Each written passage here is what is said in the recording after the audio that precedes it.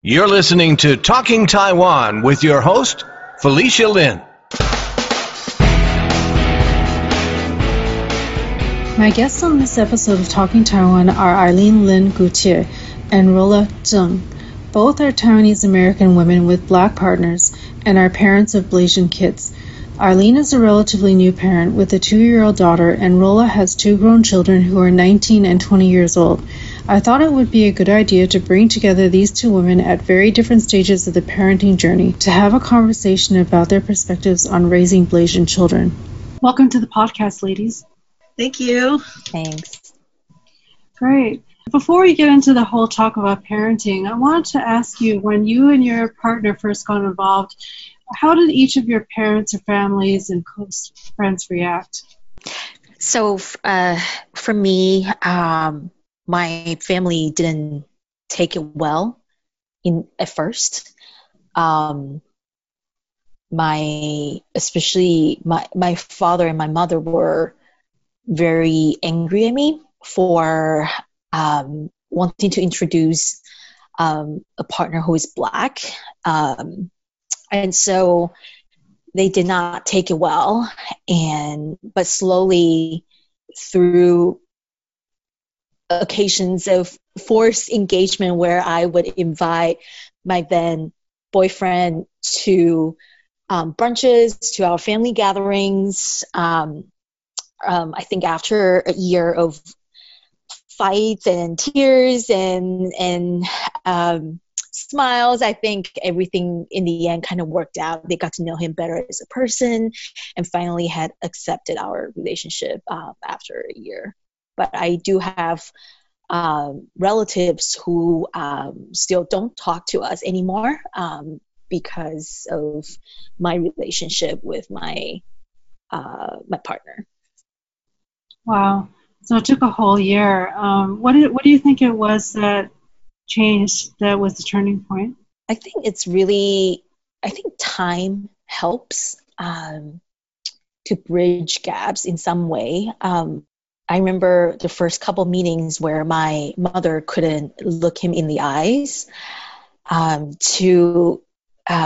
where there was the funny incident where he was helping our family paint our fence and the spray exploded, and I felt my mother change of attitude as she was so shocked with what she saw and probably felt that he was willing to sacrifice for the family.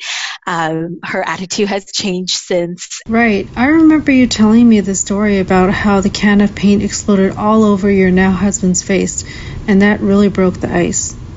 I think it's a series of things. I don't think it's just one incident, but having that chance to kind of introduce him to our family, getting to know him better, allowing them to get to know him better. I think they eventually get to know him as a person and not someone who they typically think all these stereotypes about Black people, which is lazy, poor, all these horrible stereotypes. I felt like my parents definitely had that in the very beginning, but now they love him more than they love me. So I think it was quite a transformation for my parents to kind of experience all that. Thanks for sharing that, Eileen. Rolla, you want to share about what happened with you?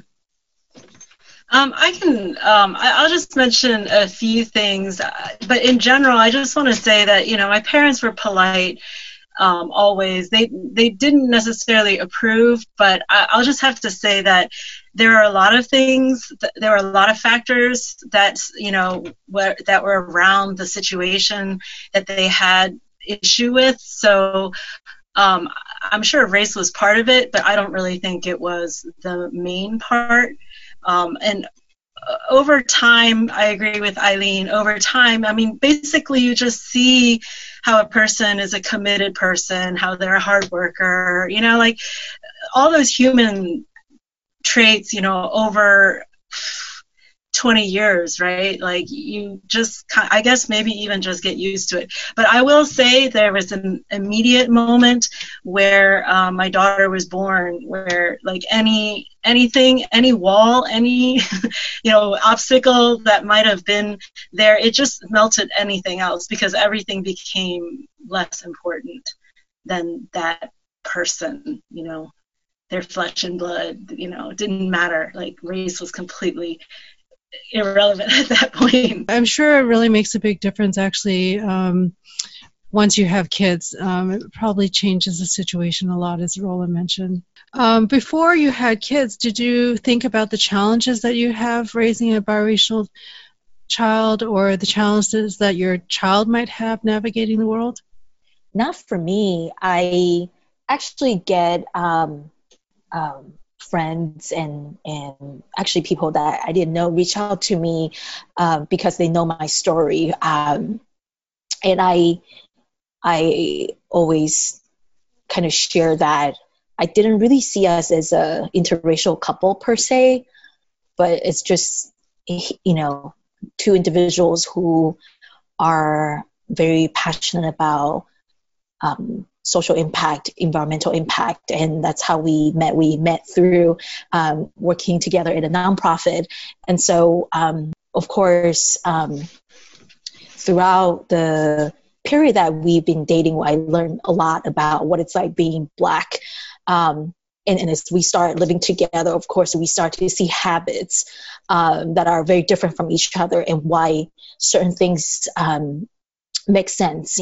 For example, he would always dress up whenever we go out, even when we just go to grocery stores. Whereas me, I would just go in sweats or just not even, don't even talk about makeup or anything like that. But he will always be very well dressed. And again, I think for a reason that for a Black man, I think it's something that he always kind of grew up being told that he needs to dress well, and even just, taking an airplane or just going to grocery store. So I never really think that much per se, except really experiencing people staring at us, or, some of the challenges that I mentioned earlier with my family, having a hard time in the beginning accepting him as my husband. And so I haven't really thought that much about having what it would like raising biracial kids. I remember my mom, when she was angry at us, and she mentioned that she said something while she was angry. So I don't think she meant it, but she said, who knows what your kids are going to look like? They might turn out green. And so I just remember that very clearly. And when my daughter was born, to the grandmother, she's like the cutest thing in the world. And so she didn't turn out green. She turned out like a normal baby. But it wasn't until after my child was born did I start having these waves of actualization on my role as a mother for a Black kid. Yeah, Rolla, you wanted to share? I was just going to say, I'm going to agree with Eileen. Like, you don't think about things like that before you have your kids. But I will say that I have been very intentional about, raising my kids, and they do happen to be biracial. So that became, part of all of my choices that I made for them. So yeah, so I guess I was just mentioned that, when you are raising a child, there are so many things to think about. And so, like, we didn't think about it before, but now that they're here, when you start to consider the entirety of like what you have to do for them, it becomes a part of, but that's what it is. It's a part. It's not the only thing you think about. Yeah, so that leads to my next question is, like, now that you have kids, do you worry about how your kid is going to be perceived based or treated based on their skin color alone? So I'll just start. My kids are already grown, so I really don't have kids anymore. I have adults. So So yeah, I'll leave it at that, and then we'll see how Eileen feels. Maybe questions. I definitely worry about how she's being perceived. As all these different events of like George Floyd, Breonna Taylor, and others, as we see them sort of uncover in front of our eyes, I do question a lot about safety. I question a lot about when this happens to my kids, how should I react? As a mother, how can I help them navigate this kind of situation, knowing that I can't protect them forever? And so I start really thinking about sort of defining my role as a mother. And also at the same time, it's really scary because my husband literally told me that one day she's going to be called the N-word, and we just have to prepare for that. And that hit me pretty hard. And so I'm definitely preparing myself right now as she's still young. And then in the future, I definitely want to be there for her. Well, it's good that you guys have frank discussions like that. For you, Eileen, and then Rolla, looking back, have you had any awkward experiences or reactions from people, like when you're out in public with your kids, and how do you handle it when it happens? I'm sure like almost all Blasian moms will get this. We get questioned if we were the nanny. Rolla, did you have that? Yes. Yeah, of course. So there were times where I was being questioned if I was the nanny. So it's interesting that, some people will comment, oh, you look a little different. She has curly hair, whereas I have straight hair. And so that's what I've gotten so far. I think living in the age of COVID-19, we haven't been able to go out that much, but that's what I've gotten so far. I'm sure Rolla has a lot more stories than I do. Well, I was just going to say that how do you handle it? The answer that I came up with is, you handle it with grace.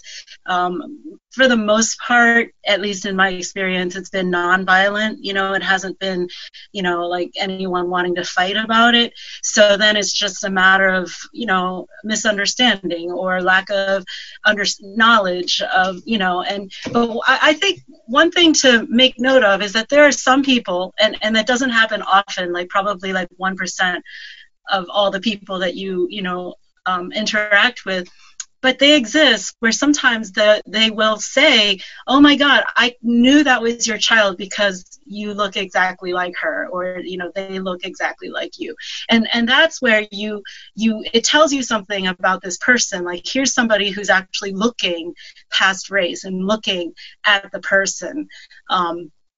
Versus maybe somebody who really just sees things superficially, and obviously this can't be your child because you're, not the same color.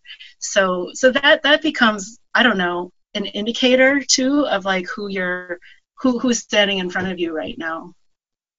And I think what Rolla just said reminded me of my friend's story. I have a girlfriend who's Black, was raising. She was a single mother for a biracial child. And at that time, she lived in Charlottesville, Virginia, and she went to a grocery store. This is in the 90s. So a white woman tried to take her child away from her own child. I just cannot fathom what it would be like to be in that situation because someone questioned that the child is not yours simply because the child is lighter skinned than you. This could happen to us, and again, it's not something that you can prepare for it per se, but you kind of have to. Thanks for sharing that. Could you talk a little bit about how you and your partner co-parent your kids, or maybe Rolla could give some feedback also?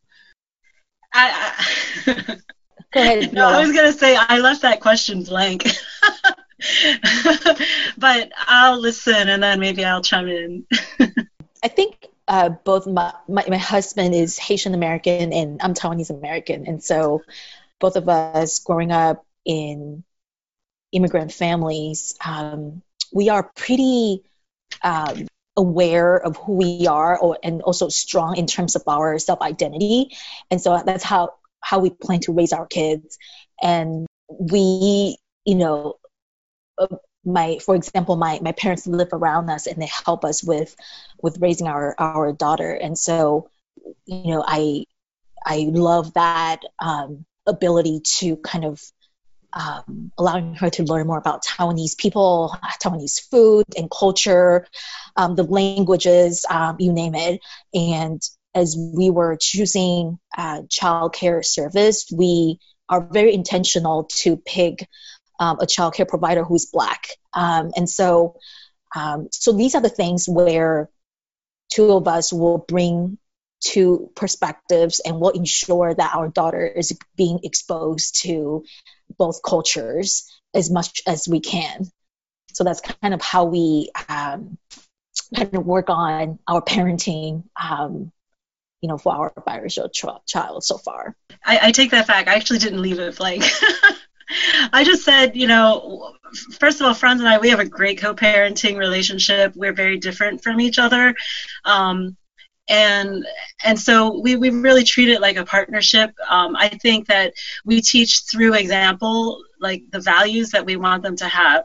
And since my values and his values our priorities don't always align, it kind of provides, I guess, a well-rounded exposure for them. But I guess you were asking specifically about the Taiwanese versus the Black. I didn't really address that in my answer. Again, I'm going to go back. Every child has the needs that they have, and so you just, as parents, you support the children with what they need. We as parents, we will cause harm to our children, and so when one parent causes harm, it's been very useful for the other parent to, to support the child with with how they react or interact. And I think both Franz and I have been on both sides of that equation overall. And I don't know, I guess when I'm raising my child, I didn't really, race is relevant and it's every day. But when you consider your choices and you consider, what you want to do, for us, I don't think that was in our directive, at least as a priority. Rolla, just to clarify for the audience, I think I know what you mean by that, but can you clarify what you mean by the parent will do harm to the child? Yeah, that's hard. Nobody wants to admit what they do, or I don't want to call out what maybe the other parent has done.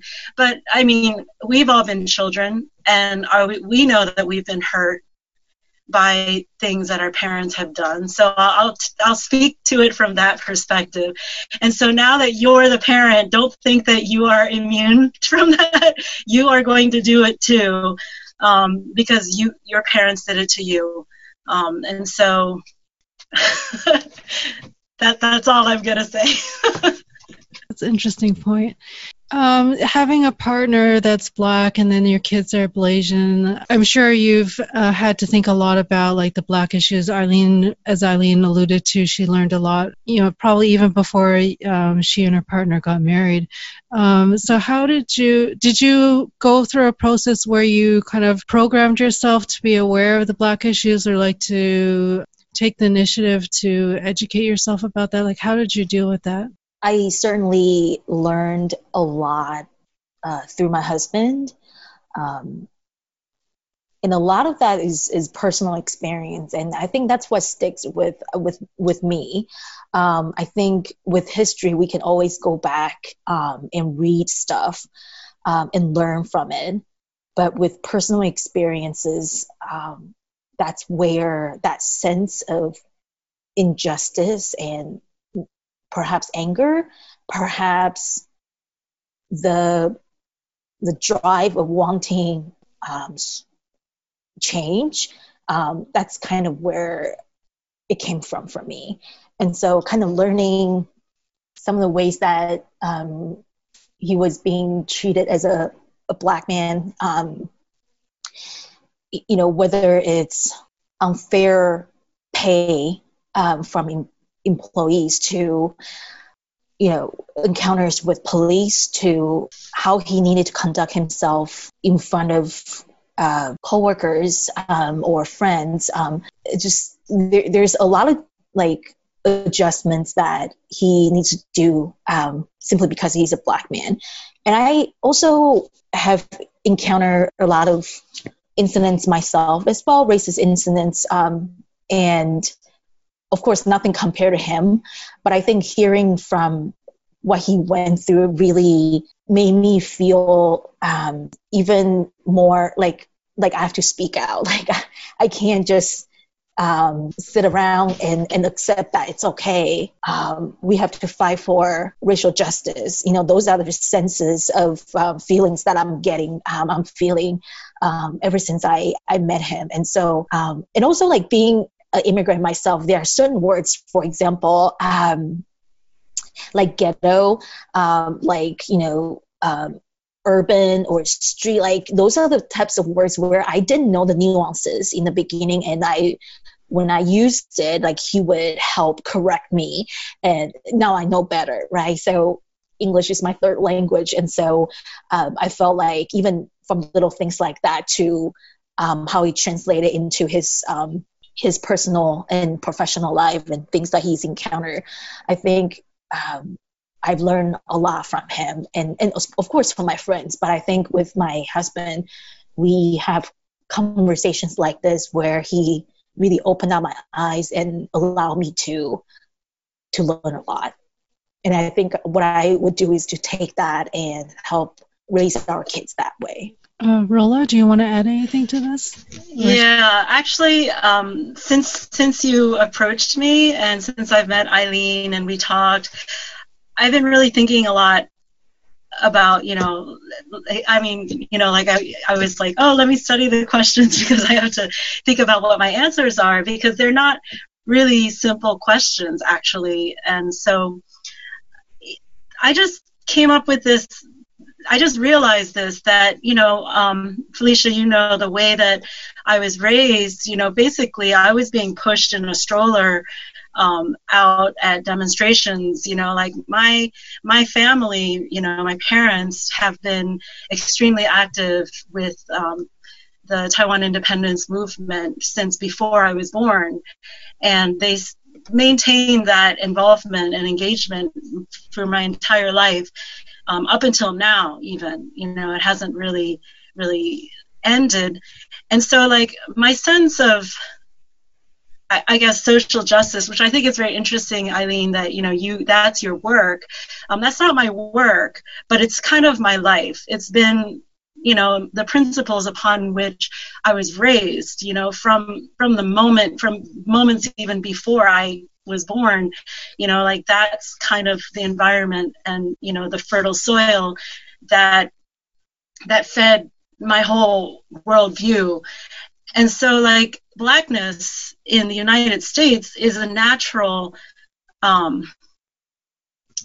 it fits naturally into that analysis of, deconstructing power and understanding, what's fair and what's just, So, when you've been raised with that sort of, principle from almost when I could talk, language that I heard and, before I could even formulate my own words, it was all about, injustice and how, power basically abuses those with less power.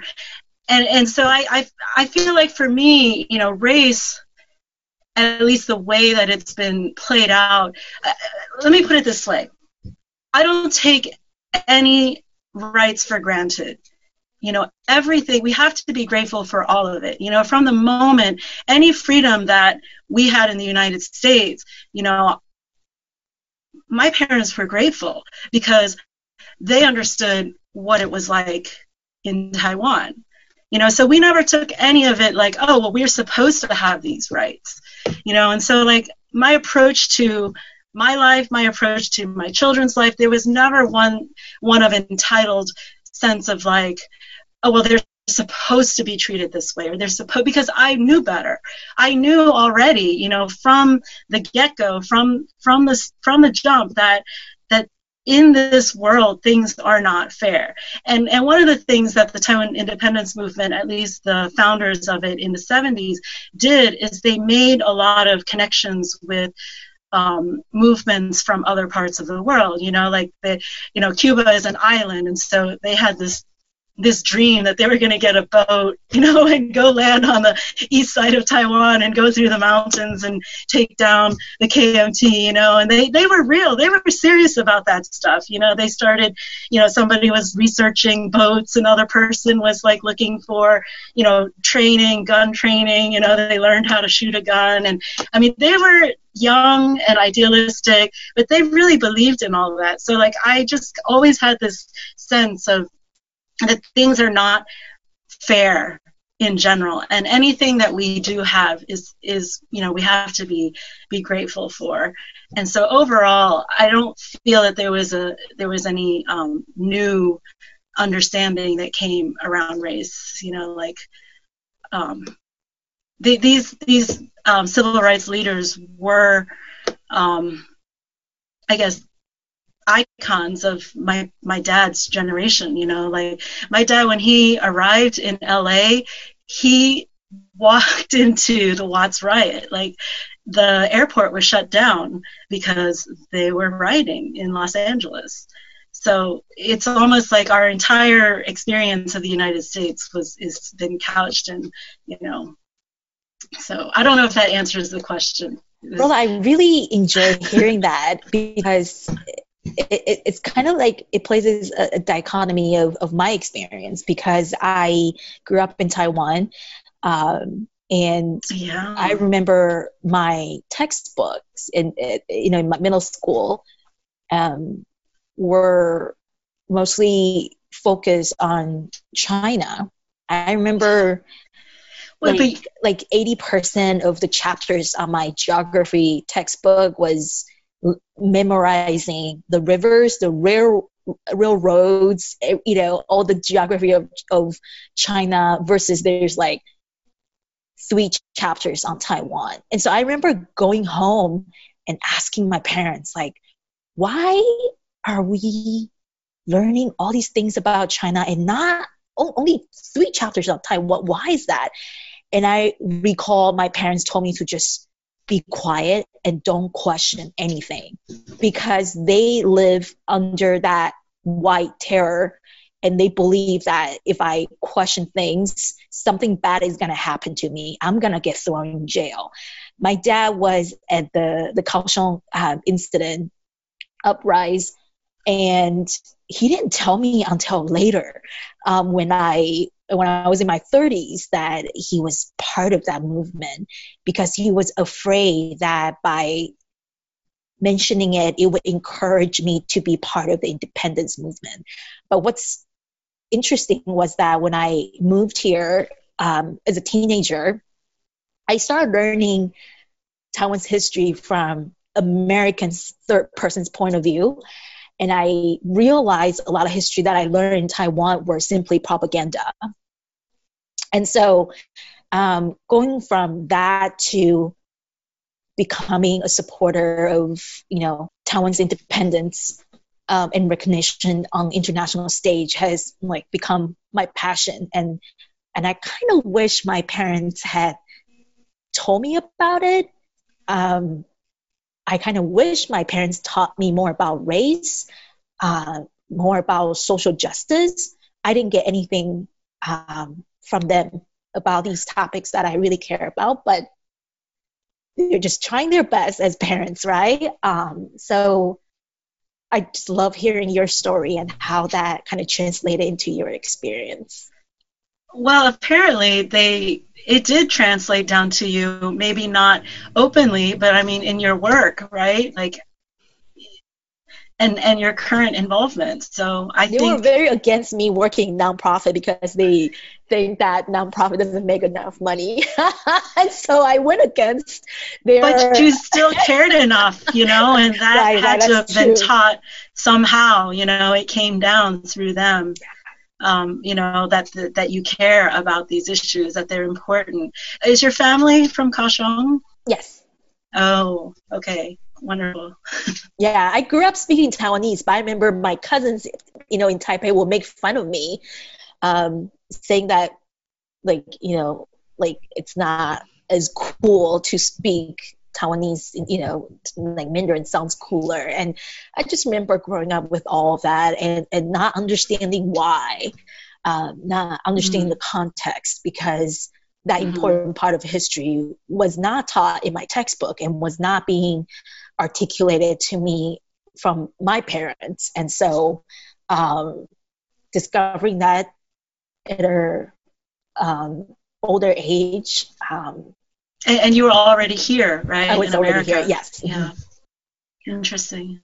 I'm going back to see if I can remember the original question. The question was, did you have to program or reprogram yourself to be aware of Black issues? So there was no real reprogramming. But you didn't need to be reprogrammed because you were already programmed before. but it has to be adjusted, though, and I will acknowledge that there are so many things, personal experience that you don't know. You never. I mean, here's a trait about privilege, is that when you have it, you don't know it, and you don't pay any attention to those who don't have it. This is a trait, and as an Asian person in America, you don't have as many privileges as like white people, right? And so we see so clearly the privileges that we don't have that we see white people have. We don't see any of the privileges that we have, that others may not have. And I see that amongst white people too, and I find it so annoying that how come you can't see it? It's right in front of your nose. You could totally just like look down a little bit and you could see it, right? But you just, for whatever reason, it's a human trait, we don't. And so, like, acknowledging that, they're, having these children, right? You do kind of get. I'll give an example. My children right now, yesterday they drove off. They're going on this cross-country road trip. And, last week we were, making sure that the car is working, doing a final tune-up, getting the oil change. And we found that, the bulb in our taillight was out. And that's easy to fix. It's like a $5 bulb. But the reason why it was out is because there was a crack in the tail light, and so the moisture gets in, and and so the light bulbs don't last as long. And so in the past I've just sort of like, whatever, $5 bulb, whatever, right? But given this consciousness that we're talking about here, I was like, no choice. I don't want it even to be an issue. So, like I paid $300 because it was a rush job. I didn't have time to go buy used parts and go, whatever, and replace it myself. I'm working Monday through Friday. I don't have time to repair the car right now. So we had to pay $300, which is about 3 times more than I would have paid if I could have just gone to myself to get the parts, because there's tons of extra Toyota Camry parts because people, they junk their cars, but the taillights are still good.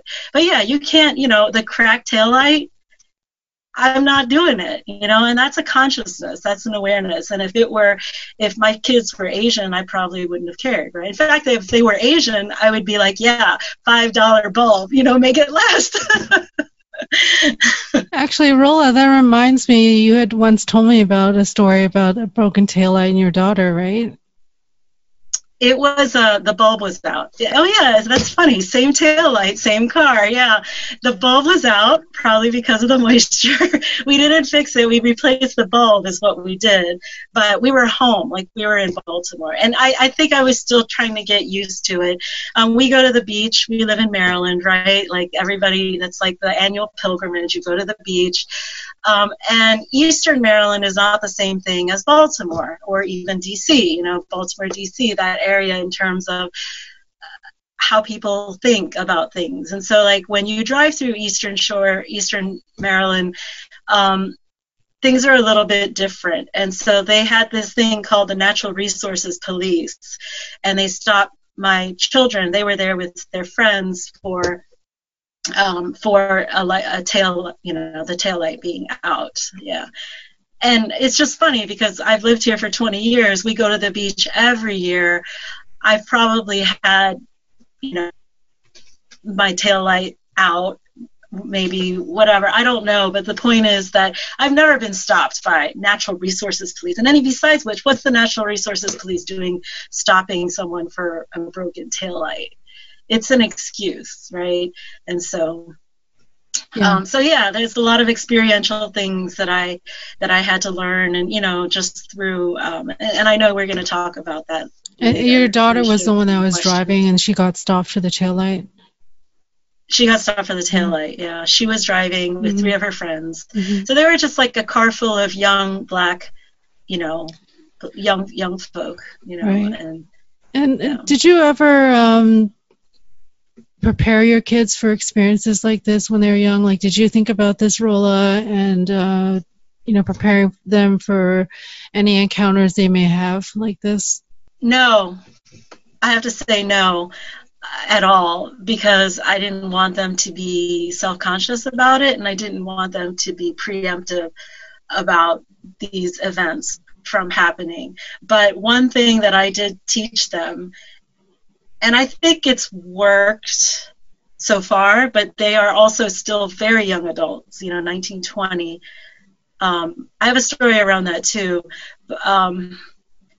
I've taught them just to be mindful of everyone, like to read every situation and every person, and to just to know who you are, to be confident and know that no matter where you are who you are, and you have a right to be there, and so I just have a story. I love the story. It just happened yesterday, actually. We were telling a story about so they're on this trip, they're going to be camping mostly, right, because of the quarantine, because of COVID. I feel that everyone will be safer when they're outside and not inside. So they're basically camping their way around the country.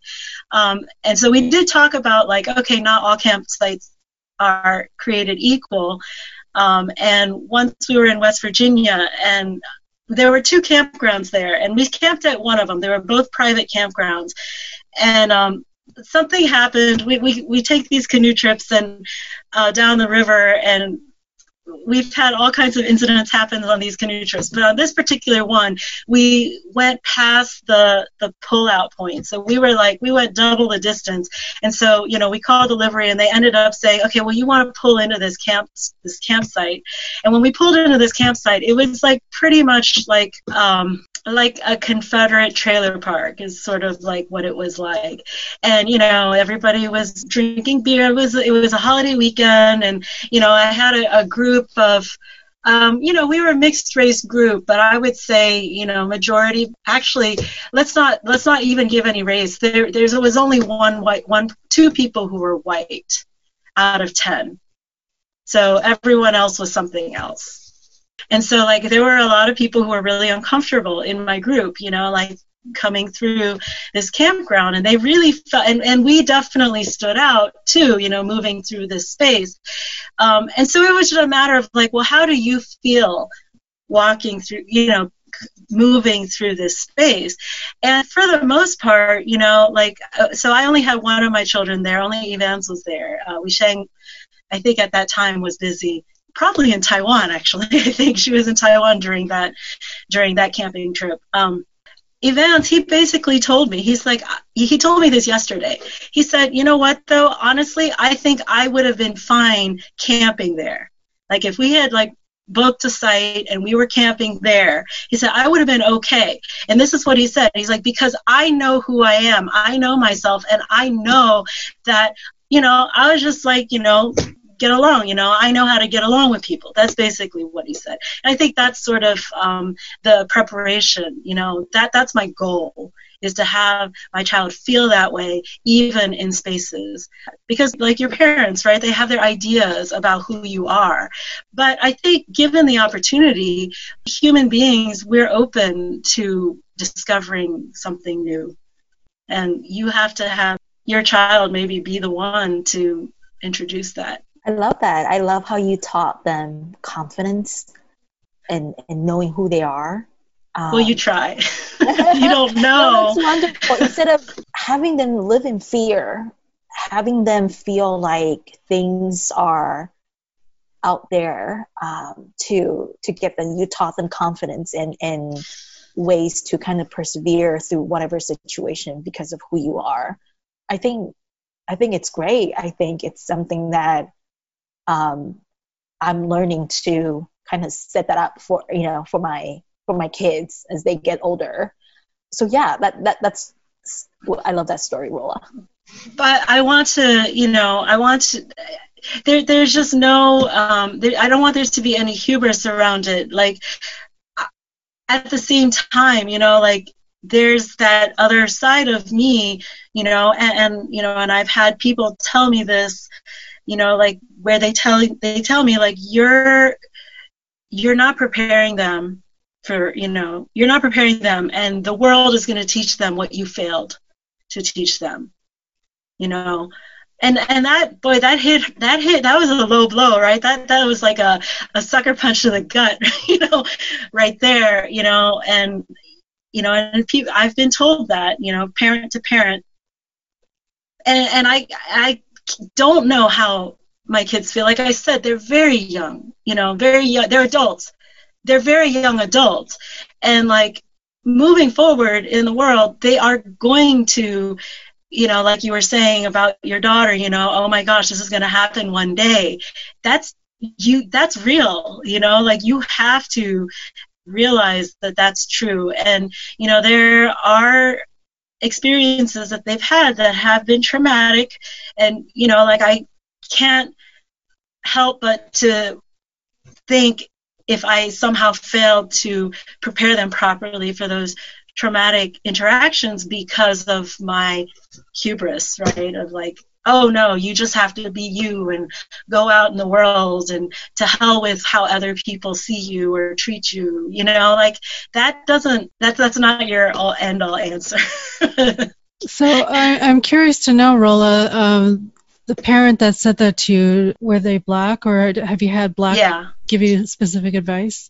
Yes, they were Black. They had Black children. Yeah, that leads me to another question, because since there's been a lot more talk about the Black experience, and I never heard of this before, but I've been hearing more about the quote-unquote talk that Black parents have to have with their kids, meaning, if they ever get in a situation, if there's police involved or authority involved, like, what should you do? So I'm learning that Black parents commonly have the talk with their kids. So it doesn't sound like you had the talk. And Eileen, have you thought about that? Can I say something about that? Yes. I thought, because you gave me all these questions ahead of time, so I really, thought them through. Here's the thing about the talk. I can't have that talk, but I think the talk has to happen. So, like, in my situation, I would need someone else to provide that. I think it would be disingenuous for me, to have that talk, because I can't know what it's like. That's an interesting. But then you have to make sure that there's someone there who can have that talk. Right. So their dad, in this case. Right, and with Eileen, family friend, I would, you would, the obvious thing would be, her father could. Mm-hmm. Mm-hmm. That's a good point. Thank you. Definitely. I do feel like there are a bunch of questions that are already lined up that I feel like I need to help address. Little things from hair to, skin color, what their school friends would say, to police encounter, you name it, these are definitely part of what I'm hoping, working with my husband, to help address these issues whenever we can. And going back to what Rolla said, I feel like we can't protect our kids forever. There are certain things like sex, for example. parents don't teach you, and then you somehow learn about it, you know, from the street or whatever, from your older siblings or school, friends, you name it. There's certain things they still have to discover themselves. They have to experience in order to learn from it. And so there are certain things where I feel like, okay, you can prepare them, but there's also certain things that there's just no way that, you know, or for them to really understand why and how it happened and how they should respond without going through it. I just feel like just like a talk between parents and kids, they're not going to absorb everything either. And so that's why experience is so important, right? And it's not something that I feel like parents can 100% cover. And so as much as I can anticipate some potential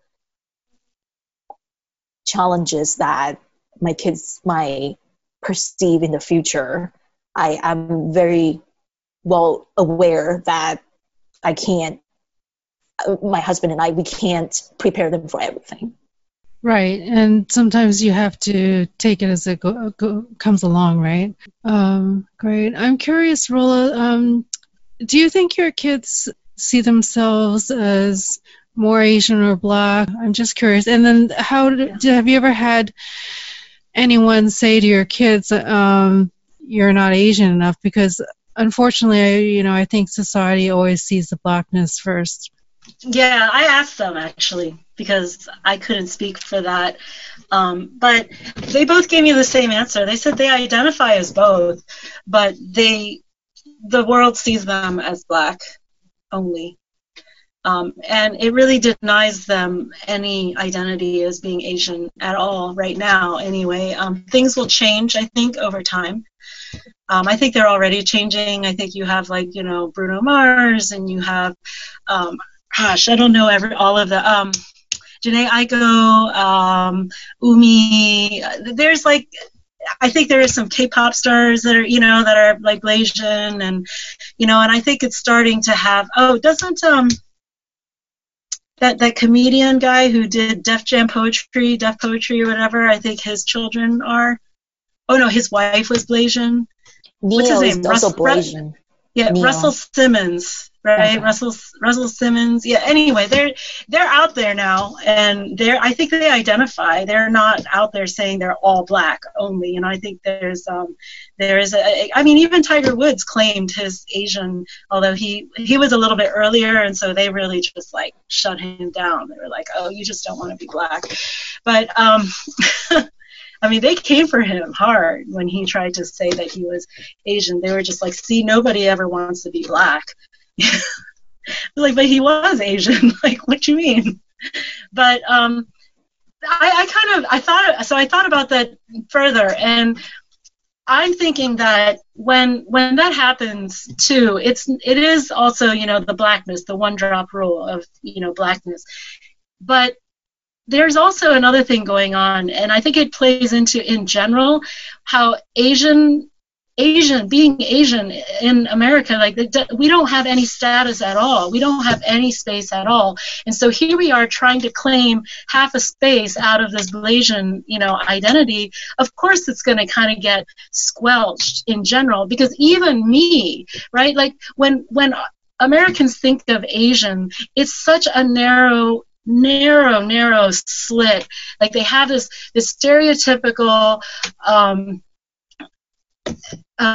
it's a trope, this idea that this is Asian. It's very, I don't know, you come up with the word, but it's just a very narrow the model minority, right? Maybe yeah. I was even thinking more in terms of in my neighborhood, the Asian identity is really the takeout Chinese place, really, But whatever it is, it's a very narrow idea. Or it's the immigrant, right? It's when they think of Asia, they're really thinking of, that Asian person with broken English, back in my generation, it was Vietnam and Korea, right? Because a lot of Americans had experience with Asianness through the wars.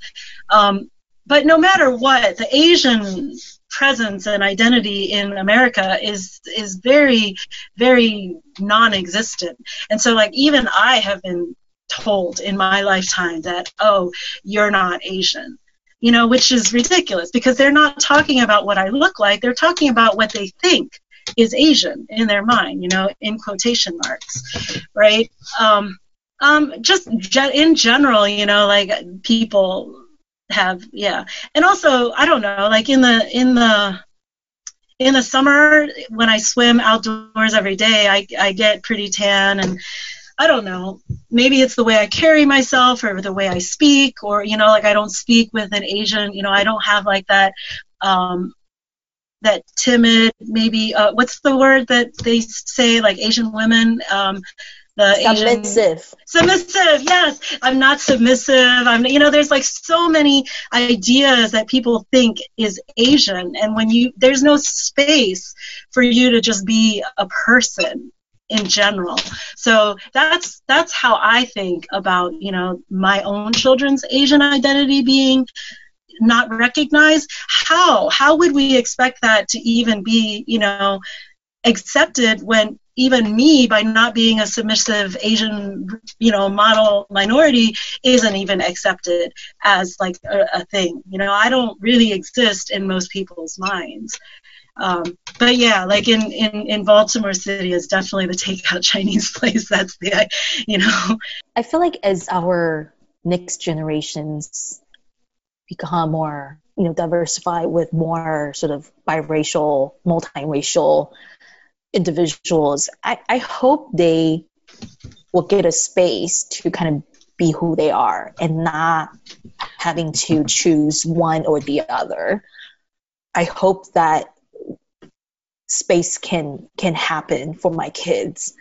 Unfortunately, I still feel like the current society does expect them to pick one or the other, or they are only perceived one way or the other. So I'm hoping for better for our next generations, just allowing them to be who they are. Roland, when you talk to your kids about this, did they talk about if people had reacted or said anything about them not being Asian enough, or them not being able to be accepted as Asian, like how that made them feel? Did you touch on that at all? I mean, they're not. People don't see them as Asian. Right. Even if they say it, it's denied them. How do they feel about that reaction? How do they feel about that? Yeah. That's a good question. I didn't ask them that. Curious if it bothered them, or how did they deal with it if somebody said that to them, or I don't know if. I don't think it bothers them. Yeah. I mean, from my perspective, I don't think it would bother them. But I also feel like. I feel like taught them that whatever, like that stuff isn't really something that is a big deal. But I am concerned on a more a deeper level of like what it means for them. I think I mentioned before. Like when I was in college, ITASA was huge, right? Right, Felicia? Like the Taiwanese American Students Organization of like, just holding space for being Taiwanese, like that's kind of like, there was no space for that when we were in college.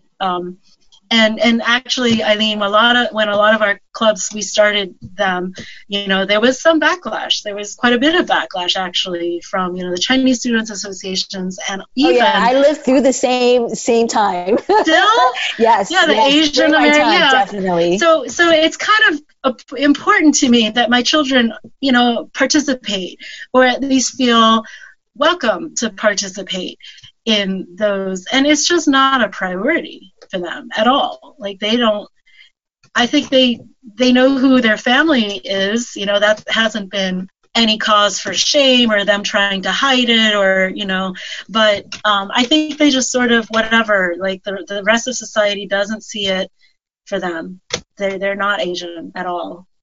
Rola, when you take your children to like TAF or Taiwanese American camps, do you recall anything that they've said about whether they feel not welcomed, or do they, or that they're not Taiwanese enough? Is there anything? Oh yeah, nobody. Yeah, everybody thinks they're not Taiwanese. Like the kids, nobody can recognize them. They're always just like, "What are you doing here? Like, are you Taiwanese?" Oh wow, really? They actually say that outright? Yeah. Oh yeah. I mean, I don't think they're being rude. I think they're just like, "Oh, are you You're just Taiwanese?" being kids, right? They're just curious. They don't think that they're Taiwanese. Because they think the same, they only know what society, the rest of society knows, and that's how the rest of society perceives them. I do think that there's space being held for the fact that they're my kids, just because of the involvement that that I've had in the community over the years, over the decades. So people are they know these are Rola's kids, and so but amongst the older generation, there's no issue there, because the identity, my kid's identity is like, oh, those are Rola's kids, and everybody knows who Rola is. But amongst the campers, there's no real recognition that they look Taiwanese at all. But that doesn't mean that they're rude or that they're unfriendly. Like I said in the answer earlier, everyone's polite, and it's not violent.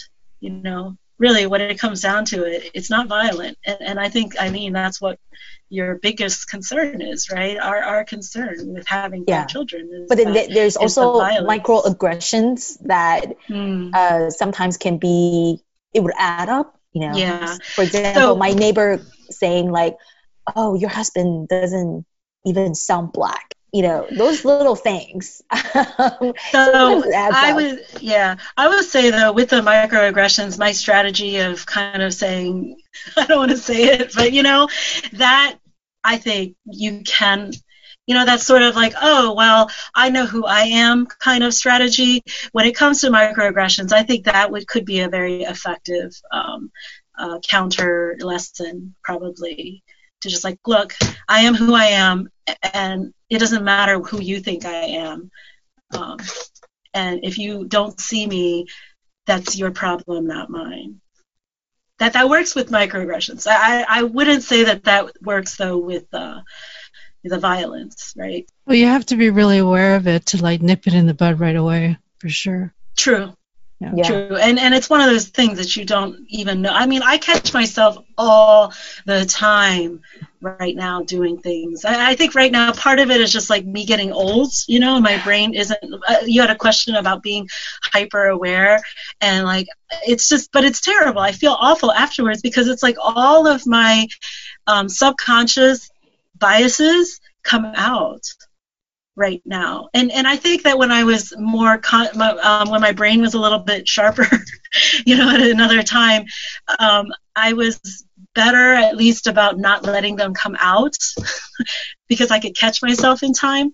But now I'm just like, stuff just comes out, and I'm just like, God, Rola, you didn't really say that. Oh my God, like, wow, well, it's happening all the time now. The whole all Black people look alike thing.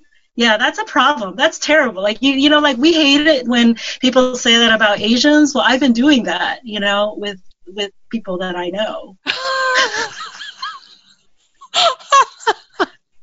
No, I mean, not personally, but, like people of people that I know, that I should know better. I should know better than to think that there's someone else, right? Like, that's not okay. Yeah.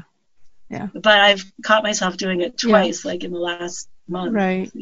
Eileen and Rola, I thought it would be interesting to bring you together, because Eileen, you're a relatively new parent, and I'm sure you have a lot of concerns, and especially at this time, with all that's been going on. I want to open it to you. Do you have anything you want to ask Rola about? Some insider advice? Yeah, definitely. I worry a lot. And combined with the fact that I definitely feel like I'm reprogramming myself to, one, really thinking from, the perspective of what it's like being Black in America, to empathizing the situation, to really understanding the root problem, to internalize and process everything on my own, so that I can in some way kind of be the mother that I have set myself to be. And so now that your kids are older, are you more worried about their safety or less worried in terms of like some of the things that we're seeing, to our society, especially around police brutality? Do you feel like you're building more confidence in believing that your children can handle these situations? Or do you feel like as they get older and as young adults that they currently are, do you worry less or more? So that reminds me, I think something that's relevant is that my children are also martial artists. And I think that your question really is a martial artist's question. Basically, I don't know how to answer it, but cause when some of these situations, there's nothing you can do. Right. And so I feel like, part of martial arts is being able to be aware of your environment and to know how really to move within the whole setting. And you don't have control over everything. Yeah, well, actually, you know what? That's my answer. My answer is that my children are martial artists. That's all I have to say about that because... Well, for people that don't know, you want to talk about their dad a little bit, why you say they're martial artists? Oh, yeah, so their dad's a martial artist, too. He has a martial arts studio, and so they've basically been training since they were 2 years old or 3 years old, and they're second-degree black belts, and Wisheng has been teaching some classes online on Zoom, and Evans has been teaching. He's been an instructor for, I don't know, maybe 5-6 years already, and now he's actually doing. He's like the captain of the Taekwondo club at Northwestern, so he's also training people there. They're martial artists, and you just have to know when to fight, and you got to be aware of your surroundings. I worry so much that I don't worry because you can't. Like if I think about it, there's no end to it. Eileen. Do you have any advice for me in terms of like how do I not worry when I'm worried about it? Yeah, that's why it's martial arts. Make sure she knows how to like kill somebody with her bare hands. All right, got it. The best defense is a good offense. Yes. Right, and that's the same thing with the whole like hyper confidence. Make sure that she just knows who she is, that there's nobody out there who can crush her sense of identity. Oh yes, I'm Taiwanese. Heck yes, my father is black. I am black. I'm Malaysian. I'm Asian. Like whatever. And like the stronger that is, then the less need there will be for her to prove it. And then also, if somebody wants to come for her, maybe she'll just be like, okay. Yeah, I'm actually starting to do affirmation with her as she's learning to talk, and so she probably doesn't understand what these words mean, but just something I kind of want to have her say it to herself, and when she's able to understand, she'll know why. Yeah, I agree with that. That's a good idea. Eileen, did you have anything else you want to talk to Rolla about or ask her about? I think that was it. I think Rolla really touched a lot of some of my questions already through her talking, and so that was the only one left that I had. I've been speaking with Eileen Lin Gautier and Rolla Zheng about parenting and raising Blasian kids. Join us next week for the second part of the conversation, when Eileen will talk about the Facebook group for Taiwanese moms with Blasian kids that she's a part of, and what she's learned from being a part of that group. Rolla will talk about her son and daughter's cross-country road trip, and the discussions that she, their father Franz, and their uncle Tim had with them about it beforehand. To learn more about my guests, Eileen and Rolla, visit our website, TalkingTaiwan.com. If you enjoyed this episode of Talking Taiwan, please take the time to rate and review us on Apple Podcasts or Stitcher. Thank you for listening to another episode of Talking Taiwan. I'm your host, Felicia Lin. Talking Taiwan is brought to you by Forumosa.com.